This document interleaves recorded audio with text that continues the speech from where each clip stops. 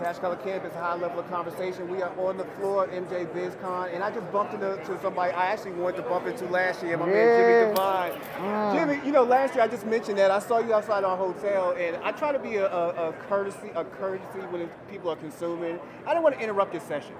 So I would have did this it'd be tough year. to talk to me if you didn't enter my ass when I was smoking. We go pretty hard, you know. So it's just one of those things. Yeah, but for those who don't know, Jim is a legend in the cannabis space as far as media. Writer for Los Angeles Times, I believe. LA Weekly. LA Weekly, excuse me. LA Weekly. Yeah. He also is a curator for some amazing events, man. So, Jim, for those who don't know, please just introduce yourself and tell us what you do. I write for LA Weekly and produce a Transbay Challenge and HeatQuest, doing parties all over the world these days, and just trying to get out to emerging markets and support and find the fire all over the place. So this is going to be a crazy question for you, but tell me about the first time that you ever consumed cannabis. Yeah, it was just in high school with some homies out of a bowl. It was pretty good. It was their dad's weed. It was exceptional. And then, so the weed I smoked after that was like tougher to get back to, like that parent quality weed. You know what I'm saying? I was like 50. I was like 15.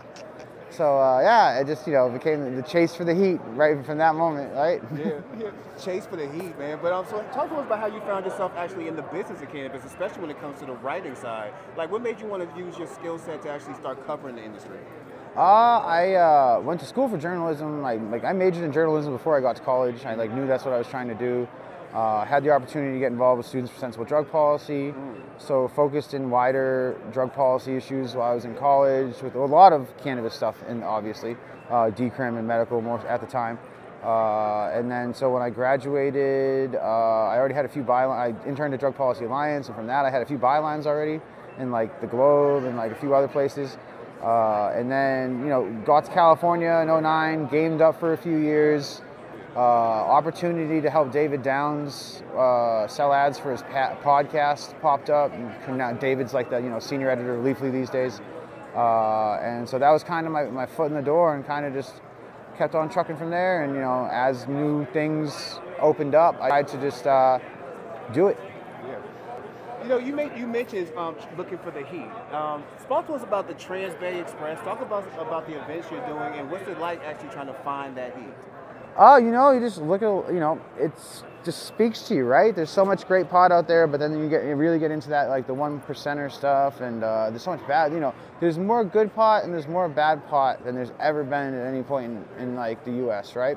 So within that like margin of good pot, there's even higher levels of quality, and then you get to that final tier, and obviously, like a lot of trap dudes with like 4 lighters and 8 lighters, they're able to. It just is what it is. It's just economics of scale. It's just they're able to like with that personal touch, like they were able to beat a lot of the rec weed.